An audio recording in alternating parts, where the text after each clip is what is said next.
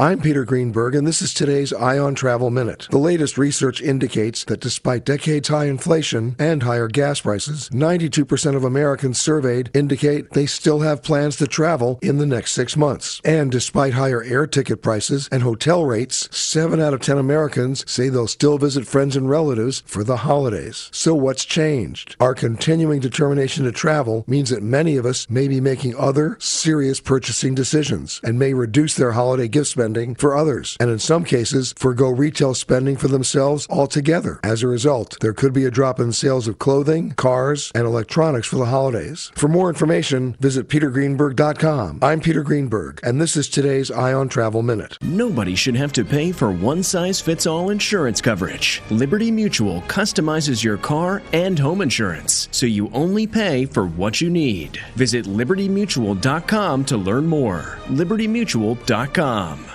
We really need new phones. T-Mobile will cover the cost of 4 amazing new iPhone 15s, and each line is only $25 a month. New iPhone 15s? It's better over here. Only at T-Mobile, get 4 iPhone 15s on us and 4 lines for $25 per line per month with eligible trade-in when you switch.